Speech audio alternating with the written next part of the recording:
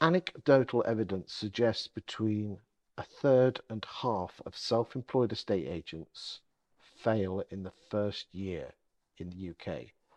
Alice Bullard, boss lady of Nested, self-employed estate agency model. Why do you think that is? Talk to me.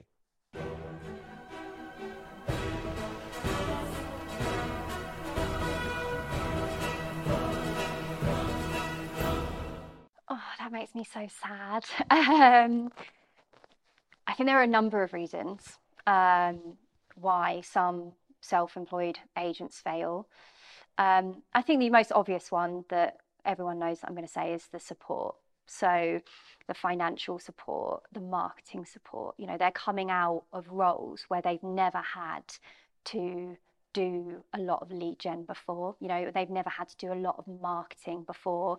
I remember I was at Countrywide, we'd be given at Easter a picture of a bunny rabbit with a house next to it to put it in the window. We hadn't to think about any of that side of things. So I think stepping out of that environment into a place where it's now all on you as an individual and building your personal brand, not having that kind of backup, that office backup of the support and the financial side, I think sometimes can put people in a sort of a sense of fear, and then they go, this isn't working for me, and then they go back to high street agency. So I think that's the big one, making sure that they've got that support network there. But self-employed estate agency's been around in the UK now for a good 4 or 5 years.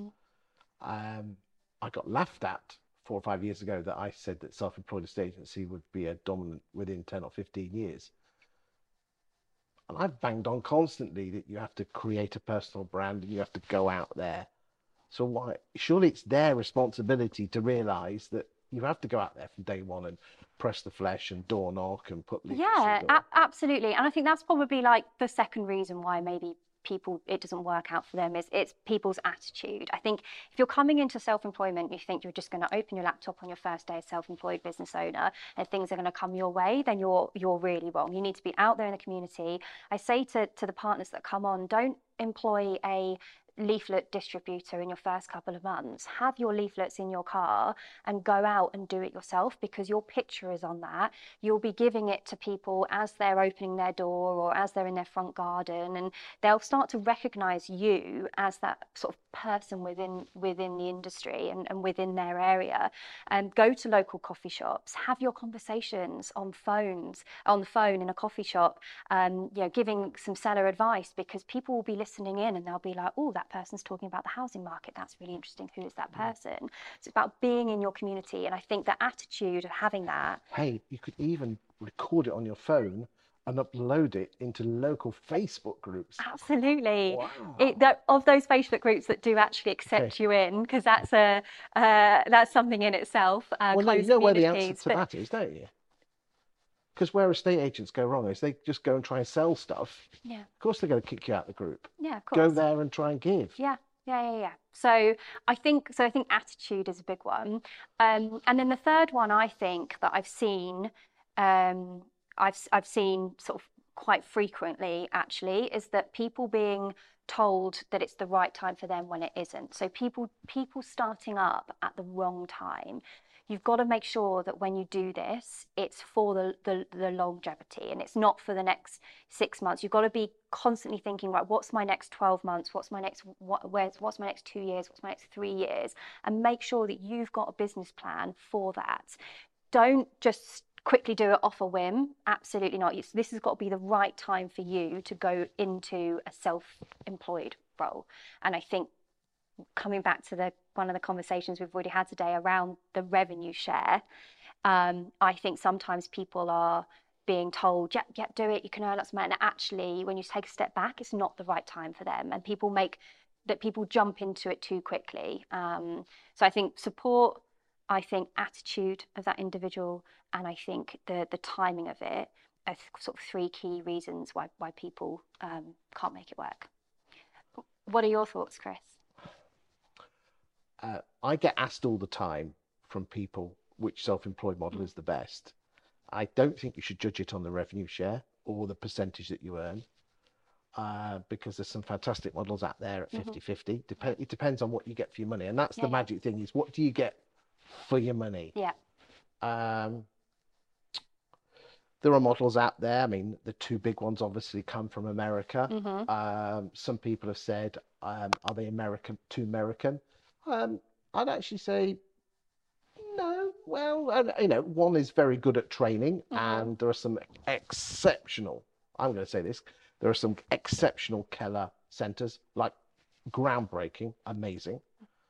There are others that are not, in my humble opinion. Yeah. I'd like the EXP model myself. There's some great people in there. They've got very big though, so I mean they've lost that.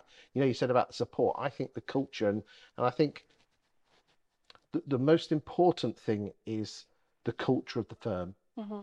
The fact that you're part. You said support. I'm going to say culture is whoever that person is as your mentor, guide, support, and whether that is you as in your case, or someone who's brought you in as a like a revenue share person, you have a responsibility to guide and support them on their journey. Because if you're taking a cut of their commission, you've got to give something back to earn that, in my humble opinion. Absolutely. And I think, therefore, to answer your question, why do some people fail?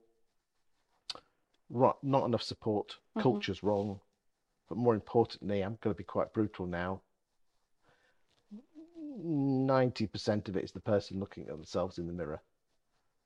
Just because you're a bloody good lister doesn't mean you're a good business generation. And if you think about it, again, going to be controversial now, is that if, well, we're going to try, I've got to be very careful what I say is this. Okay, here we go. If no one's contacting you personally on your mobile phone or through social media, that is the number of listing leads that you will get when you leave. Yeah. Okay. So my advice to anyone watching this is this: build your personal brand whilst you're unemployed. Get out there, create great content. So when you do leave, the leads are already coming through the door because they follow you. I absolutely agree with you on that. And I think that comes back to the timing point, right? So if anyone's watching this video and they haven't already started that, then just because someone's sort of sitting there going, yep, you should do it, now's the time, it probably isn't the right time. You should be doing those things now whilst you're in those employed roles. So you're setting yourself up for success. I'm in the Freemasons, I'm happy to declare that. And everything's an analogy. And we say that your life is a building and every building needs bloody good foundations. Go out there, build yourself some foundations. So when you do leave, you're rocking and rolling and hitting the ground running. Anyway, thank you for that ask. That was a nice surprise. Thank you for your time today. And thank you for all the videos that you've done over the last day. Thank you. Thanks, Chris.